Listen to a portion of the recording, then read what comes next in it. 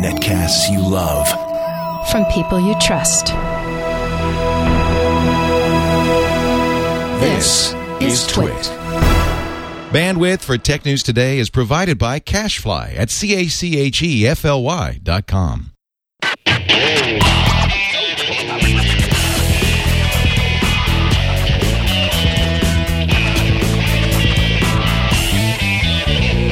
This is Tech News Today for Tuesday, March 15th, the Ides of March 2011.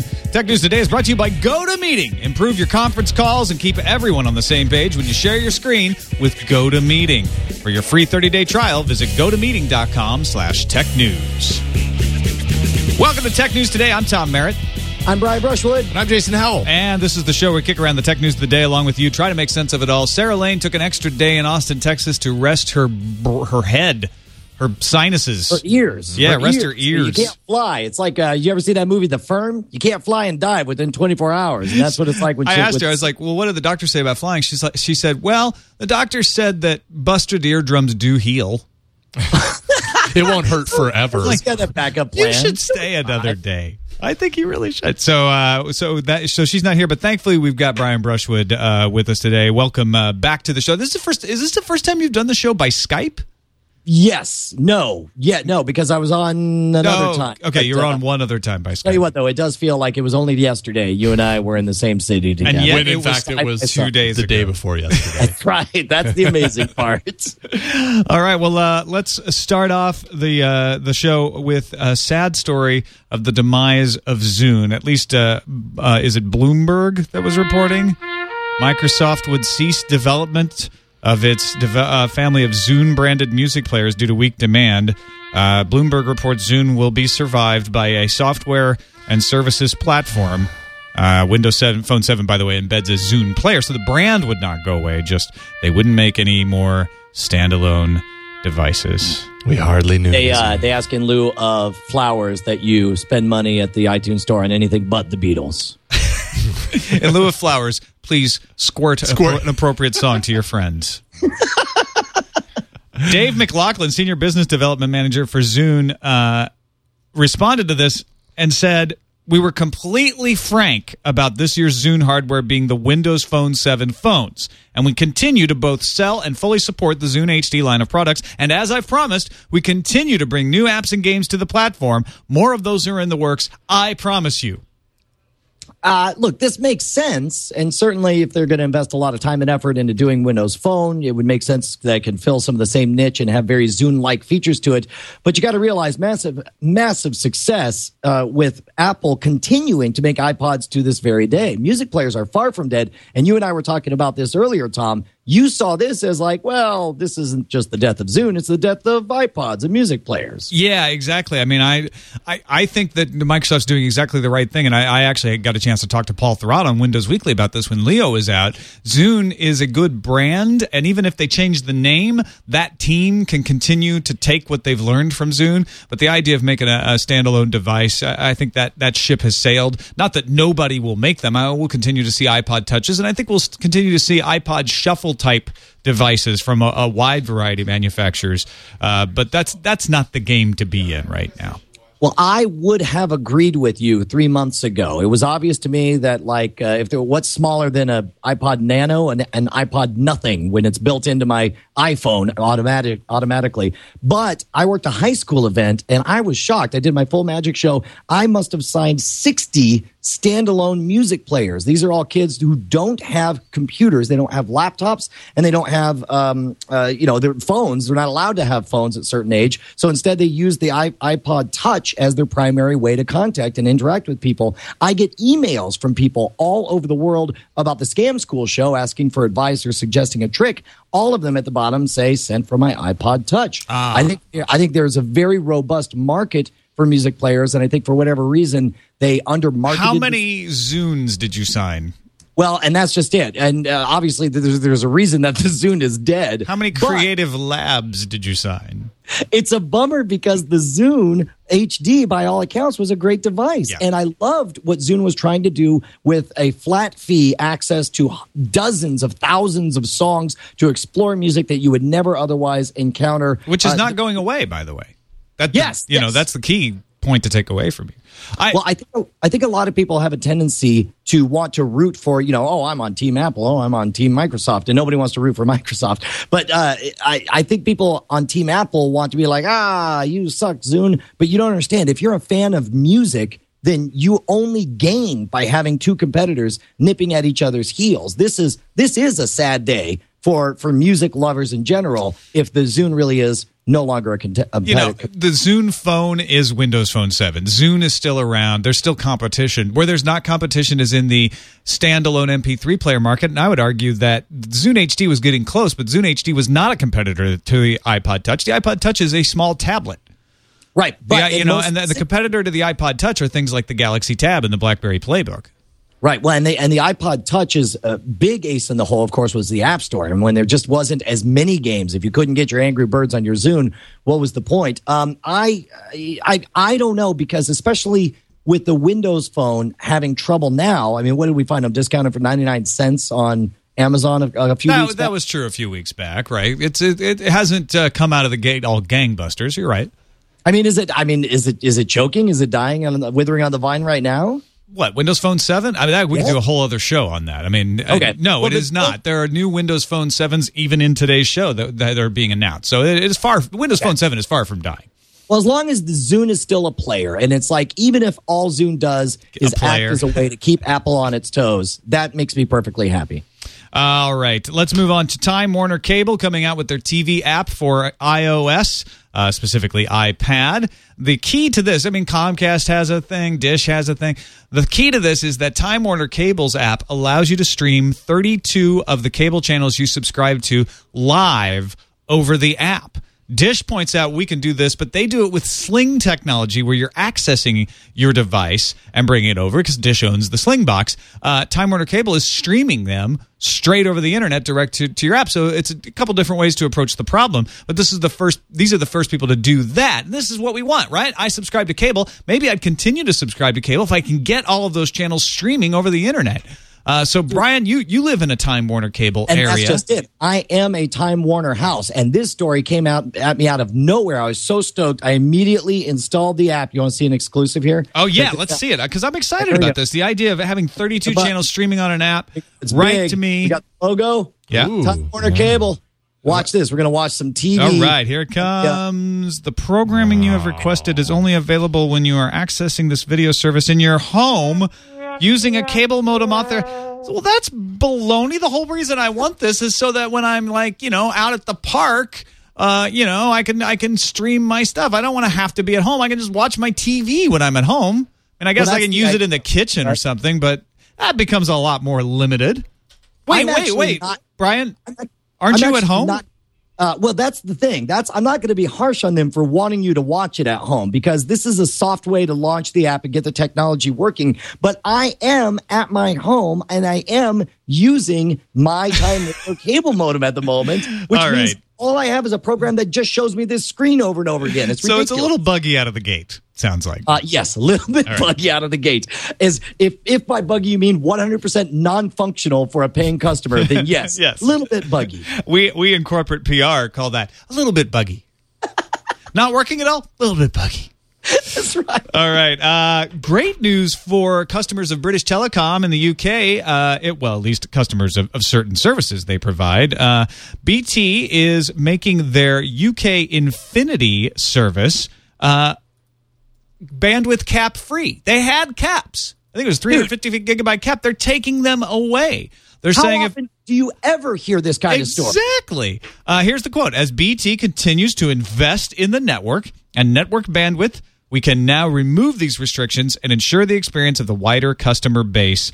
On completion, there will be no individual user controls targeted at atypical users on our BT Total Broadband and BT Infinity products. There are still caps on some other levels of service, but not on these. They do continue to reserve the right to do network management, to do throttling in certain situations where there's large amounts of bandwidth being used, so you can quibble with that if you want. But there is no cap in place as a user.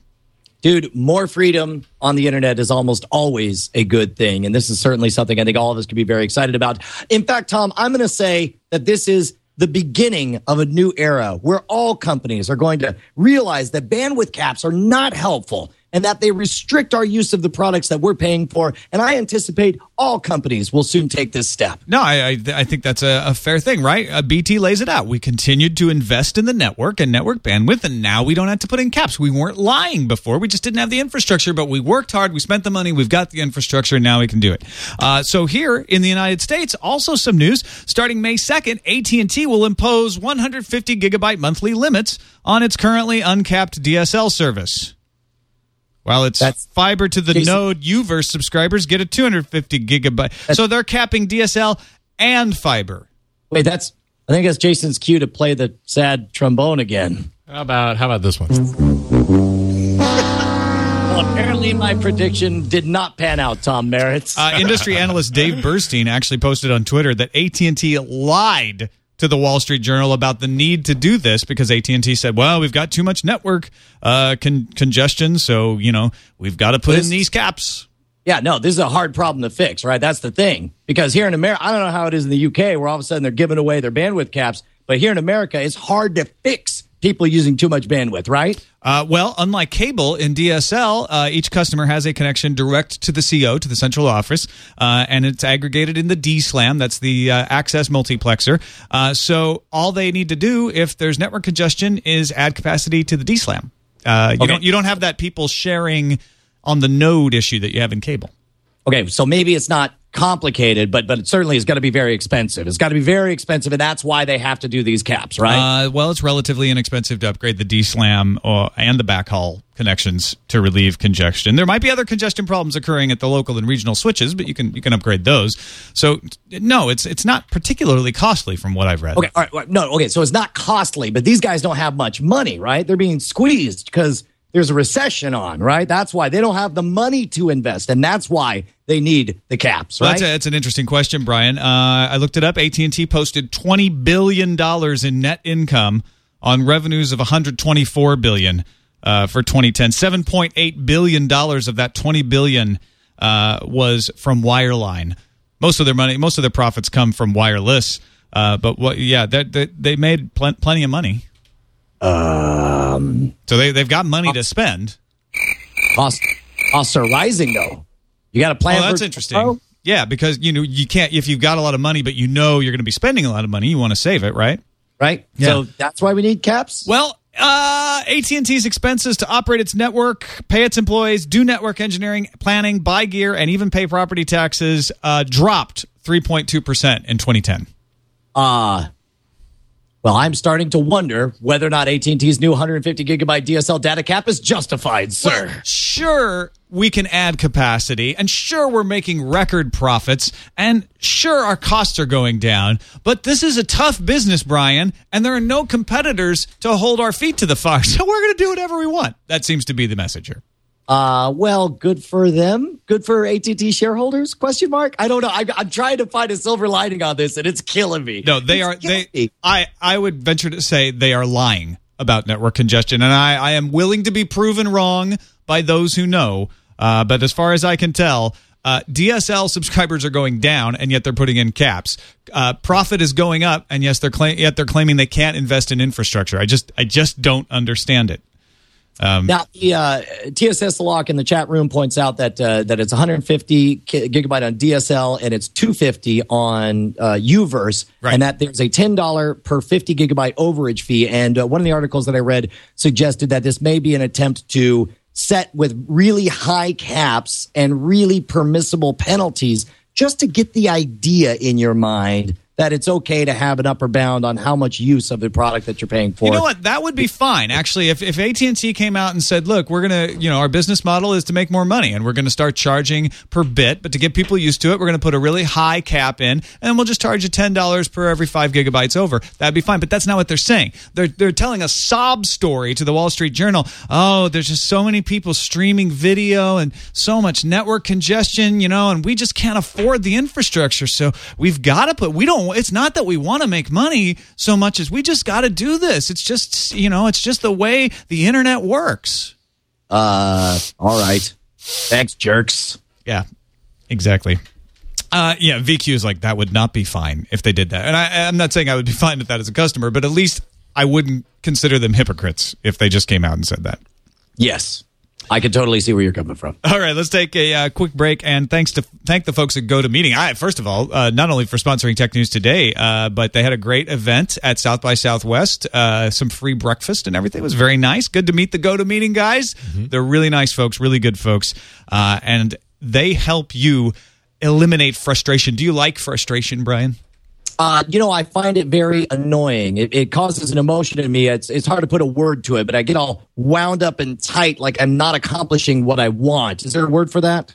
That's frustration. Yeah, that's what I feel. I think that's right. I want less frustration. Have you ever felt bored and unproductive, especially if you're on a call, like some kind of conference call, some kind of meeting call? Can I tell you the honest truth? A friend of ours worked for a very large company, and he was staying at my house, and he showed me screenshots of the 18-hour conference call he was on his iPhone where he accomplished nothing all day. It was a colossal waste of his time. Well, people go off track. People lose interest. They don't know what's going on. They can't see the other person or what the other person's talking about. That's where GoToMeeting can help. GoToMeeting keeps everyone on the same page during the conference call. It makes it more efficient. Everyone can see your screen. They can follow along. Everyone's more focused, more interested, more engaged, and that means you get what you need done faster. You save time. You're more productive.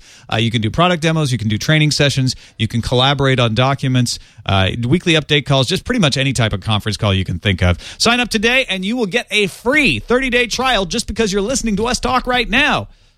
Go to GoToMeeting.com. What you're saying? Yeah. GoToMeeting equals maximum no frustration. If you want maximum no frustration, you must go to GoToMeeting.com/tech news right now. Otherwise, you're going to be frustrated. And do you want to be frustrated? And however much frustration you have, you can have maximum no frustration. Even, I guess you would say less frustration. Yeah. But I like more no frustration. Maximum no frustration is available right now. Have all the meetings you want. One low flat rate. Foin and voice over IP. Foin and voice over IP. That's a new way of doing it. Anyway, phone and voice over IP are included for free. Why would you want frustration? What are you, a masochist? Get maximum no frustration at GoToMeeting.com/tech news. And we thank them for their support of Tech News Today. On to Leo Apotheker and his Apocalypse press conference. I like that. It was Hewlett-Packard's Strategy Day in San Francisco yesterday, and so we were a little curious what he was going to say. Let's take a listen to Mr. Apotheker's first big appearance as CEO of HP. The opportunities in the cloud are extraordinary, and we're positioned to lead with our portfolio and to lead with our customers who need a trusted partner to help navigate the journey ahead. We're going to lead with our left. Now, how did James Bond respond when he said that to him? As he was Mr. Apotheker, I expect you to die. That's right. Wait, that's the opposite line. No, I wanted him to be holding a Oh, come on. It's easy to make fun of any person who's German with Dude, it's an awesome accent. It is really, yeah. Sounds like an evil villain. It's awesome. But what he was actually saying, to get back to the news, was that HP is going to launch its own cloud service platform and a related open application store within the next couple of years. In fact, the application store should be coming sometime between 2011 and 2012. So HP is moving into the space where they compete not only with people like IBM, but Google as well, being a cloud service provider. You want to get your email, you want to get some app store, you want to do some stuff on the web, HP wants to be there. They sell the devices. They figure, why, we should keep making money after we sell the box to somebody. This could be difficult, though, because a lot of folks who are what are called VARs, value-added resellers, are not happy about this message because they look at it and say, well, wait a minute, what's in it for us? We're used to taking the HP brands and kind of adding some value to it, putting some software on it, and moving it along, and we're in the supply chain that way. If you're selling the cloud infrastructure, then they don't need to buy from us. They're cutting them out of the supply chain. I was really surprised by this story because nothing about Hewlett-Packard, HP, had, in my mind, was branded or associated with the cloud at all. Have they ever done anything like this before? Do they have any experience in the cloud computing? They have some, but this is new. This is a new business for them. They certainly have lots of enterprise experience. Let's not short them there. But they have never done what Amazon has done. They have never done what IBM has done at that scale. So this is something that's, it's the kind of thing you have to do if you want to grow, but it's certainly risky.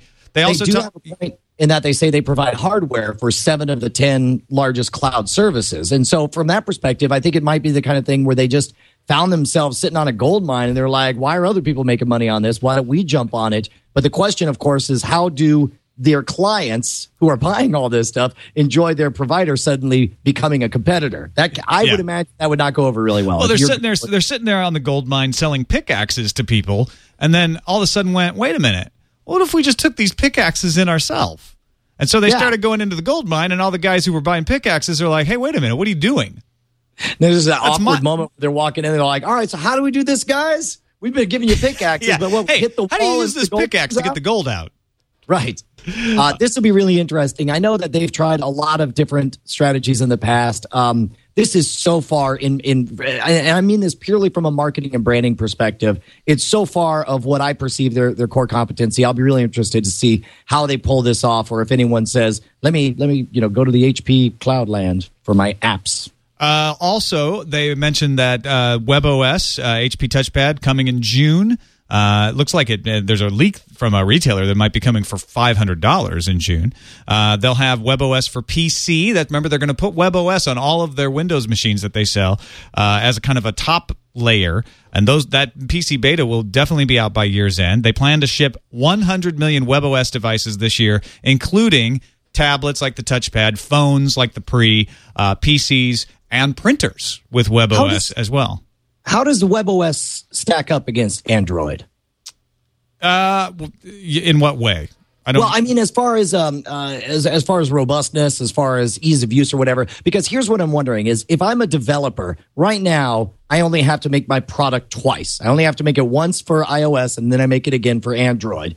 With WebOS coming in, they've got to grab the market share, and they've got to please the developers and give them some reason to make their apps again. Because you got to do that by getting market penetration. You got to sell a bunch of these devices. So that is why I think it's smart to put WebOS on Windows, because then all of a sudden, if you make an app for WebOS, you're not just making it for the phone. You're also making it for the printer. You're making it for the tablet. You're making it for a PC. It just runs everywhere at once. I think that's what they're betting on.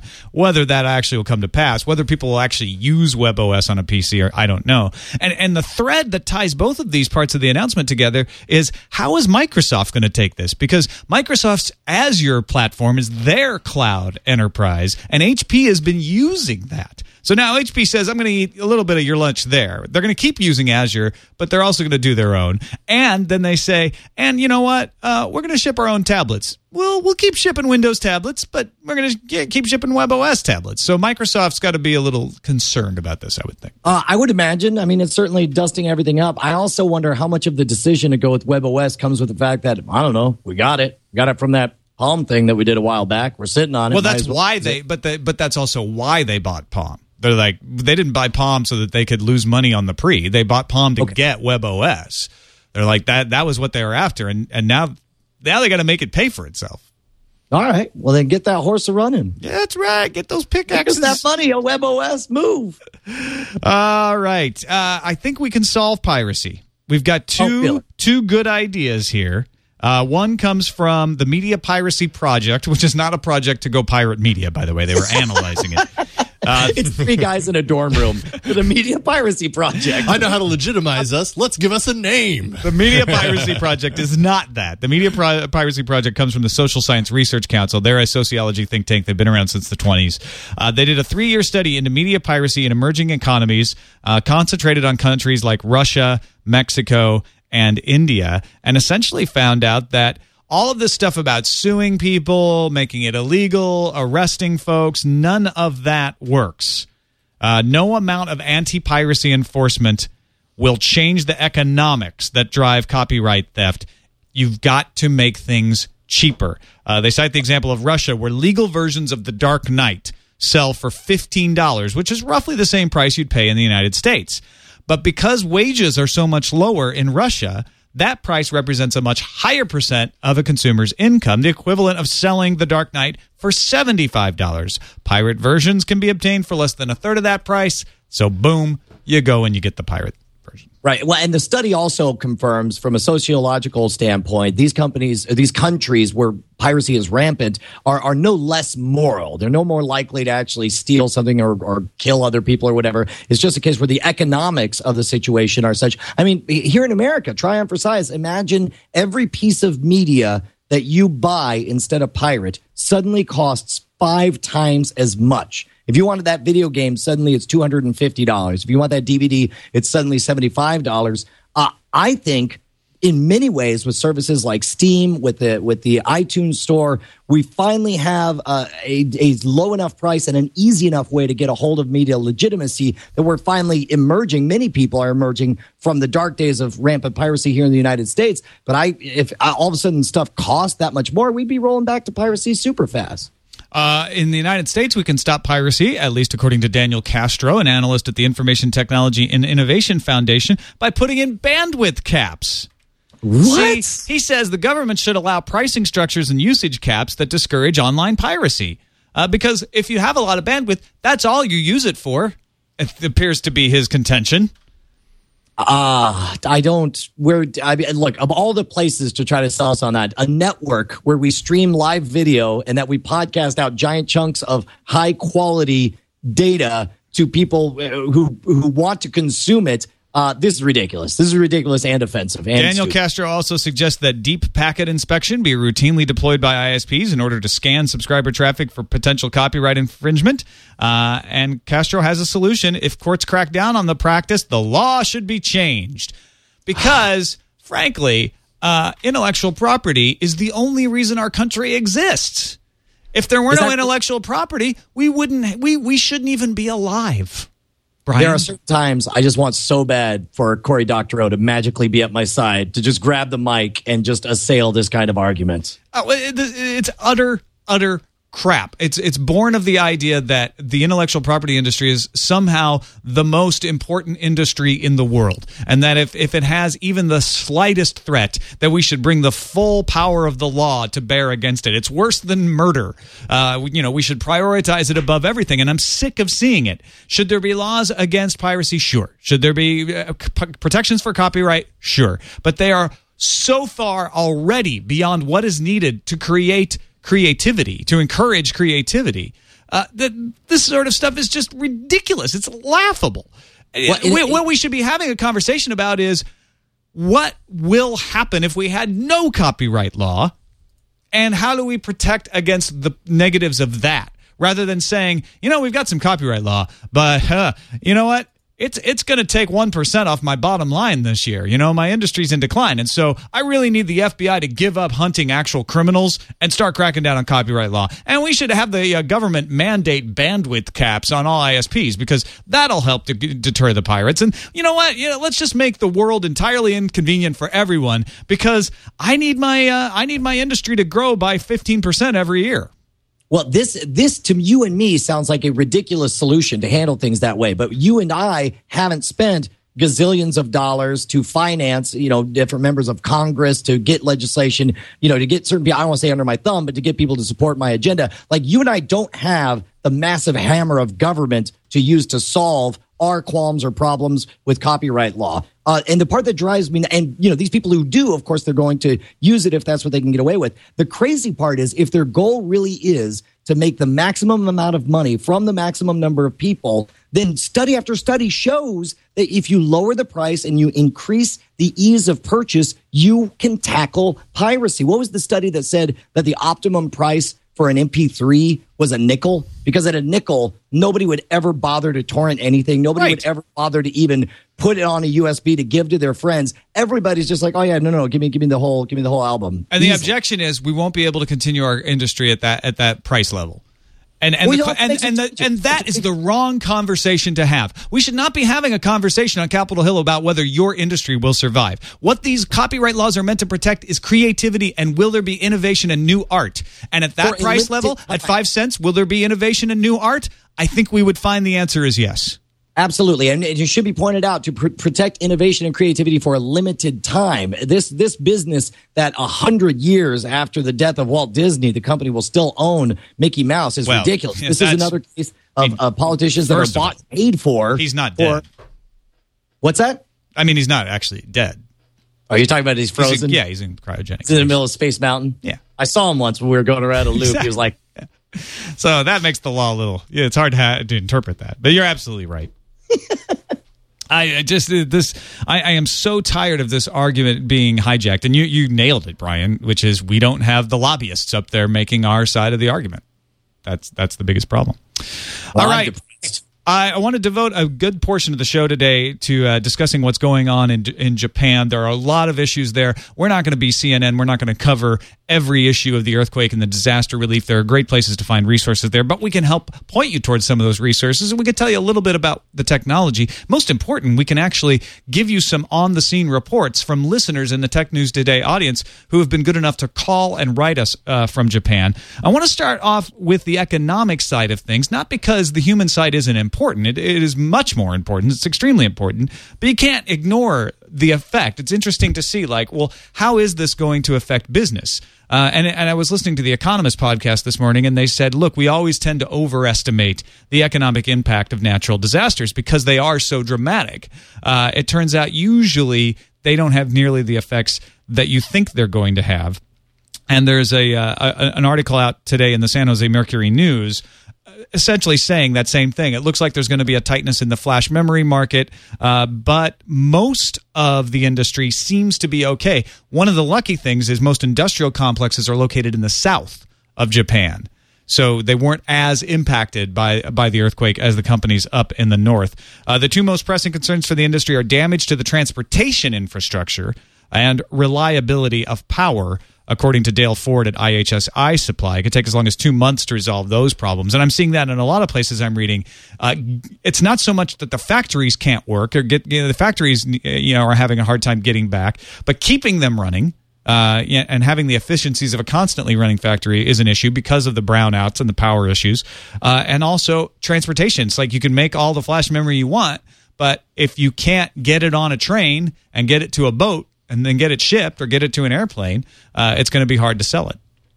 Yeah, and at first it feels a little bit morbid. Obviously, people are dealing with a massive, massive crisis on the other side of the world. But here in America, and I know we have listeners and viewers all over the world, it feels a little bit weird to be like, yeah, but my gizmos continue to be on time. But it is important to take a moment and take a long view and recognize what's going to happen to the distribution logistics of the way not only our electronics, but all of the imports that we get from Japan, right, and all the affected areas. Yeah, it's definitely not the most important story coming out of Japan, but that doesn't mean that it's should be ignored entirely. Some other really good stories coming out of Japan. Engadget reports today that AT&T, Sprint, Verizon, Dish Networks, Comcast, and Cox Communications have all announced plans under which free calls can be made to Japan, and as well as free text messages in a lot of cases between now and March 31st. So, for all the vitriol we were spewing at some of these companies earlier today, this is a good move, and I applaud them for it. Oh, fantastic. Yeah, and look, this is one of those times when it's like there's nothing but good to be done. You do good for the people. You do good publicity for yourself. We know the folks over at Apple kept their Wi-Fi on. They were allowing people to come in and actually bunk down in the Apple stores. It's brief moments like this where to see everyone come together and put aside, the bottom line for a brief moment makes everyone feel good. Yeah, that Apple story is really touching. Kevin Rose had some emails that he posted on his blog about, it became that scene from the movie where everyone gathers around the electronics store and watches the TV broadcast, except for the modern era. Everyone was in the Apple store watching the live stream on the laptops that they have set up there. Also, Facebook set up a Japan earthquake page for users to find information about disaster relief. Google has set up a crisis response project. We've talked about that in the past. Although an interesting spin on that, Google is now encouraging people to take photos of the posters with people's names with their cell phones and send them to an address tohoku.anpi.google@Picasa Web. And once sent, the photo will be automatically uploaded to the Picasa web album, where people can view this and keep track of each other. NTT Docomo, Japan's largest wireless carrier, has set up a database where you can enter the cell phone number of a person to confirm his or her safety. Just a lot of coming together of businesses large and small in this effort to try to help people out. Now, this is interesting. In the chat room, Stephen M. just tweeted or sent over to us that Verizon's offering free access to TV Japan through their Fios TV service. So and I think it's fascinating. Informed. Yeah, that's great. That we see, I think it's fascinating that we see how the interconnectedness of our society nowadays not only makes possible massive amounts of relief. We saw with the Red Cross donations, it's so super easy just to donate over your phone, but also in prevention of disaster. There was a recent tweet from Scientific American saying, and I forget the number, it was millions or billions of dollars were saved by proper planning and preparation for the tsunami. And in a case where time is of the essence, once you have an earthquake and you need to get the word out that we expect a massive tsunami to happen and you got to get to high ground, then it matters that all of a sudden everyone in the country is carrying on them a mobile device that keeps them interconnected with the rest of the whole freaking globe. It would be amazing. I'm sure some fascinating academic articles years from now will come out talking about how different technology has essentially shaped this disaster, both in the avoidance of it and in the recovery of it. And it's funny how copyright issues go away when real important issues come along. For instance, TSS Aloic in the chat room points out NHK World is live streaming on Ustream right now. That'd be something they'd be sending a takedown notice for in the past. But we find out what's really important in these situations and do what's necessary. Also, an interesting thing on the this is actually from Wired. Talking about some of the games that were supposed to come out. We see this happen a lot when natural disasters come along. Games happen to have themes similar to the disaster, and everyone pulls them back. It's not censorship. It's just saying, you know what, this is not the right time for this. So IRM will cease development on its PlayStation game Zettai Zetsume Toshi 4, City in a Desperate Situation. And there are a few other PS3 games that are being delayed for release because they deal with earthquakes and disaster themes, and I think that's appropriate. I mean, I think they'd come under criticism for the opposite if they put them out for being insensitive and trying to profit at something like that. Oh, absolutely. And I think let's face it, the reason these games are popular is because we're all fascinated with massive disasters. But then when one happens, especially when it's all too real, we certainly want to dial back our involvement. We saw that with 9/11. They pushed back the movie and made some changes to the movie Collateral Damage. And what's funny is the little ways. There was an on-campus cafe called Ground Zero out in Eastern New Mexico University that all of a sudden they were not real happy with that name. And likewise, the band Anthrax for a while, not happy with their name during that scare. And when I went to Whole Foods to get sushi, it was very weird to grab a box of sushi that said tsunami package. And I was like, that's not cute right now. That's it's a major disaster. And it's just coincidence. It's just these things aren't planned that way, but then they strike us that way. Finally, before we get to some of the user feedback from listeners, there's a lot of discussion on the internet today about radiation risks, about what's happening at the nuclear reactors in Japan, and I want to point to Maggie Kurth Baker's post at Boing Boing. She says she's in the process of putting together a longer post that will add some context to the concept of radiation, but she did actually. She's like, the nuclear scientists are a little busy right now. They're not responding to my emails because I'm not a priority. But she actually did get some good information from Dr. Catherine Higley, head of Oregon State University's Department of Nuclear Engineering and Radiation Health Physics. And says that information keeps changing from the Fukushima power plant as the situation changes. But one plant worker received a 10 REM dose. That's twice the annual occupational dose, twice what regulators have deemed safe for someone who works in a nuclear power plant. Now, the interesting thing about this, you may think, wow, twice the dose, that's horrible. But that risk translates into a 1% increase into having some sort of cancer or some sort of health risk related to that radiation. So twice the radiation does not mean twice the risk. Obviously, it raises your risk, but 1%, actually 0.5 to 1%, is a lot different. So I like Boing Boing is doing a great job, by the way, of covering this and trying to bust through the FUD and say, this is real. This is the PR that you're getting. This is what seems to be really happening on on all sides of the issue, not just like, busting the FUD of the power plant, trying to contain the information about what's really happening, but also trying to bust through, people overreacting to the radiation issue.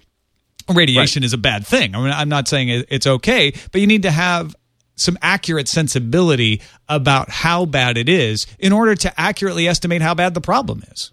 Well, let me tell you, if you want to immediately cut past anyone's logic circuits and immediately make them scared, just mention nuclear radiation, because it's so counterintuitive. It's this thing you can't see, touch, smell, or perceive in any way that can kill you. Nuclear fallout, of course, is a real problem.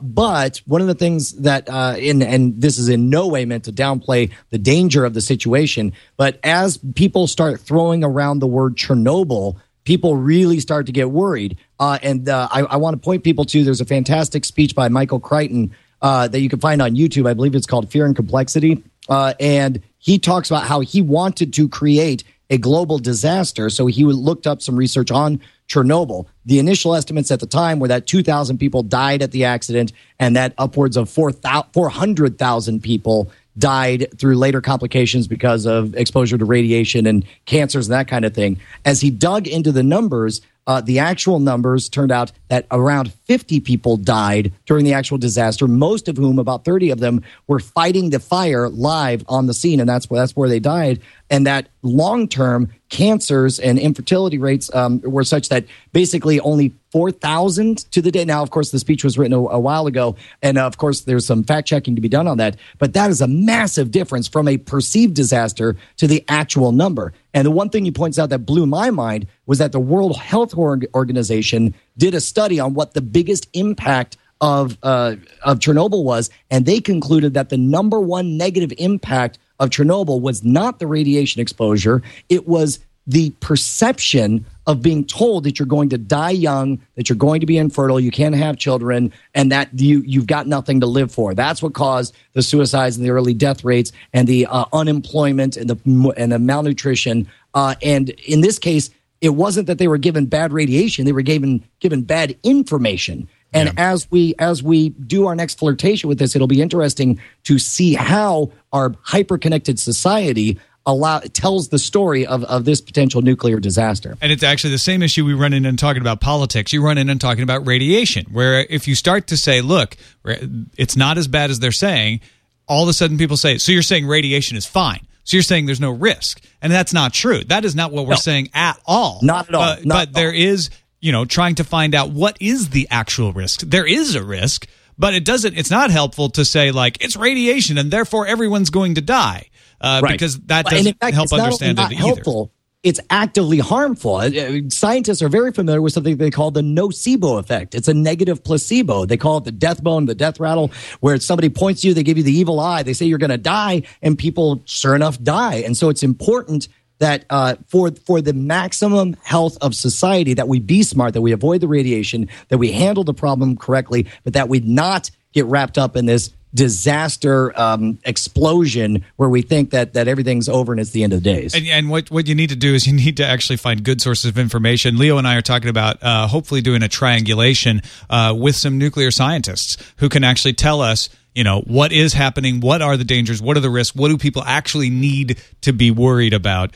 In the meantime, once you start to educate yourself on what, the damages, what the real damages of radiation, what the levels are to be worried about, there are a lot of great resources online right now for finding out what the radiation is, not only in Japan, but elsewhere in the world. A live Geiger counter is at alttokyo.com, updates a graph with data every 60 seconds. There's also a Ustream channel broadcasting the digital display of another Tokyo Geiger counter. That's been crashing. It's getting so many viewer emails. RadiationNetwork.com is a crowdsourced radiation monitoring network of roughly a dozen or so unofficial monitoring sites around the United States. So you got to take that into account. It's very low number, very unofficial, but it's updated every 3 minutes. And you can participate in that by buying, radiation detection equipment and going online. That's not something everyone's going to do. But if you're really into it, that's a great way to learn about stuff. This is the the BitTorrenting of radiation research here. When all of a sudden everybody, for example, their GeigerCounters.com is out of stock. They say due to the disaster in Japan, orders for Geiger counters has outstripped supply. This is fantastic. And again, it's a case where the hyper-connected society we live in make possible large-scale experiments and monitoring that never would have been possible even just 20 years ago during the Chernobyl disaster. All right, let's move on to some of the first-person accounts here. We got one voicemail to 260-TNT show from Jason telling us a little bit about what's going on in his area. Hey, guys. This is Jason in Iwate, Japan. Just calling in. I've been a fan of your show for a while now. Things haven't been so great here recently. We just got our power back after 2 days, and the coastline's been destroyed. A lot of people have lost their lives. We're hanging in here best we can. Water, food, and supplies are short, but I'm sure they'll come back sooner or later. I just wanted to let you guys know that, we don't know how precious things like water, gas, and electricity are until you lose them. So I encourage all the listeners to keep that in mind and continue to support us here in northern Japan as we deal with this tragedy. Thanks again for doing the show, and I'll hope to keep listening to you in the future as soon as we can. Thanks very much. Thanks so much for calling, Jason, and I'm glad to hear everything is safe for you. I hope you stay safe. I play this also because it's a fascinating first-person account, but also it emphasizes the importance of being prepared, as any kind of disaster like this always does. Having your 72-hour plan for whatever it is in your area of the world, whether it's tsunamis or earthquakes or tornadoes or hurricanes, there's something dangerous. Maybe it's a snowstorm that can happen, some kind of natural disaster that you should be prepared for. And I think Jason is a good reminder of that. And I tell you what, man, it's one of those things where it's very sobering when you think about how many things we totally take for granted. And even the nut jobs who for grins want to get ready for a zombie apocalypse. In a bizarre way, I'm like, at least you guys are saving water and food. You at least are ready for something, because it won't be zombies, but it will be something sooner or later. Preparing for a zombie apocalypse actually prepares you for a lot of other things. Exactly. So it's not necessary. If that's what it takes to get you interested, then great, go for it. Pretended zombies. Yeah. Pretended zombies. Just get ready. Just definitely have food, have water, have all that stuff available for your family. On to the email, TNT@twit.tv. Steve in Tokyo says, I'm an English teacher living in Tokyo. Wanted to share some of the website I'm using to stay up to date on the latest developments. RSOE, and the link is hisz.rsoe.hu. They have an alert map and a list of all disasters around the world, including the information and position of earthquakes soon after they happen, as well as information about the nuclear plants, which are all over the news. Yesterday in Tokyo, radiation levels spiked to about 8 times normal background levels for a short time. Although Tokyo is 250 kilometers away from the failing plant in Fukushima, there's always a risk for radioactive materials to be carried on the wind. The Natural Research Lab has a page tracking the radiation in Tokyo at park18.wak.com, as well as a live Ustream video of the Geiger counter we were talking about earlier. Aftershocks have been occurring consistently, and as I was writing this, there was a 6.0 that hit about 75 miles southwest of Tokyo. Given everything that's happening combined with planned rolling blackouts, a lot of companies are shutting down for a while, including Sony. Oh, that is amazing. Got another email here. Some news today. No rolling blackouts near Kamiuka in Yokohama. Every area is going to be subjected to this until the end of April, as stated today. These blackouts take down stoplights, trains, and residential areas. Many people were caught off guard today as train lines either shut down partly through the day or never started. My wife works in Tokyo and attempted to go to work but didn't make it. Many people where I work made it in, but found the trains would stop running before leaving work. Arrangements were to be made to let them go early, as they would have a long walk or a bus ride. Ride sharing is coming up so those with cars can help those without to get close to home. Some folks walked up to 4 hours Friday to get out of Tokyo. Boy, that's amazing. So thanks to Eric, Steve, and Jason for sharing their stories with us. And thanks to everybody else who's also emailed us from Japan. These are a selection of the many emails we've been getting along similar lines, and we hope you all stay safe. We're going to that's the special Japanese section of the show for today. I want to thank everybody, again, for participating in that. We move on now to the news fuse.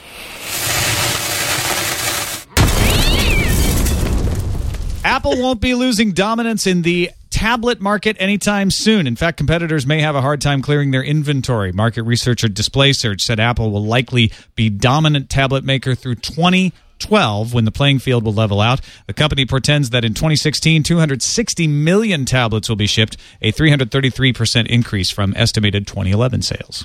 Internet Explorer 9 arrived yesterday and was greeted with warm reviews. It's been nearly 2 years since IE8, and it looks like the time spent developing 9 paid off. Internet Explorer 9 brings much better web standard support, better performance, and hardware acceleration for faster graphics and animations on supported PCs. Reviewers seem to also be taken by the new minimalist interface. And no Clippy. No Clippy. Clippy's been dead for a long time. Never bring him back. New Adobe Flash Player, vulnerability. They kind of go together. Adobe announced a flaw that may cause crashes and potentially permit the hijacking of systems. The issue also affects the company's Reader and Acrobat software products. Adobe has found it's being actively exploited in the wild, too, via a Swift file embedded in an Excel spreadsheet. Fix will come in a patch at the beginning of next week. According to Bloomberg, Google plans to install thousands of Verifone near-field communication readers, the ones that allow wireless payments at merchants in New York and San Francisco.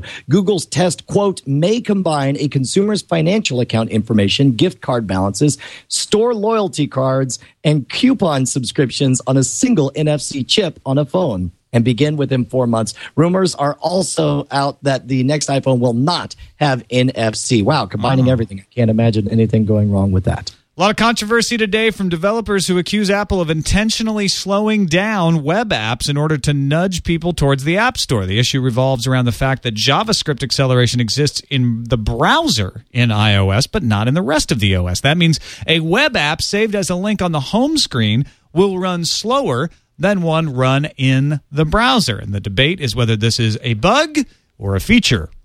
Hey, you paying to watch a movie on the web? You probably gave your money to Netflix. NPD claims Netflix owns 61% of the market for digital movies, with Comcast running a distant second at 8%. There's a three-way tie for third between DirecTV, Time Warner Cable, and Apple. NPD also says digital video, quote, now makes up 1/4 of all home video volume. Wow. That's getting to be real right there. Yeah. The National Cable and Telecommunications Association, that's the cable's industry trade organization, has a new boss. He's a familiar face. Former FCC chair Michael Powell will become the cable industry's top lobbyist. He replaces former National Cable and Telecommunications Association President Kyle McSlero, who said last week he'll be joining Comcast.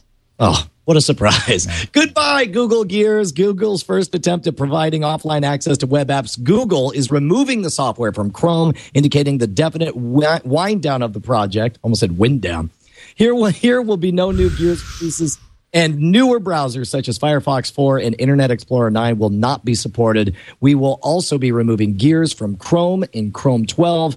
Gears is survived by standards like HTML5's application cache. So many technologies dying these days. All right, let's finish up with the Nintendo 3DS getting its first commercials. Engadget has both the UK and the US version. And frankly, the UK usually has good commercials, but this is... They didn't do a good job with this one. It's a little retro. Yeah. No, we're going to show the U.S. version. We'll show the U.S. one? Yeah. All right. I have it right here. Because that one's more fun. And it's hard on a 2D screen to try to promote a 3D. I think they do a good job of conveying the sentiment, though. And, come on. They don't do it. Oh, there we go.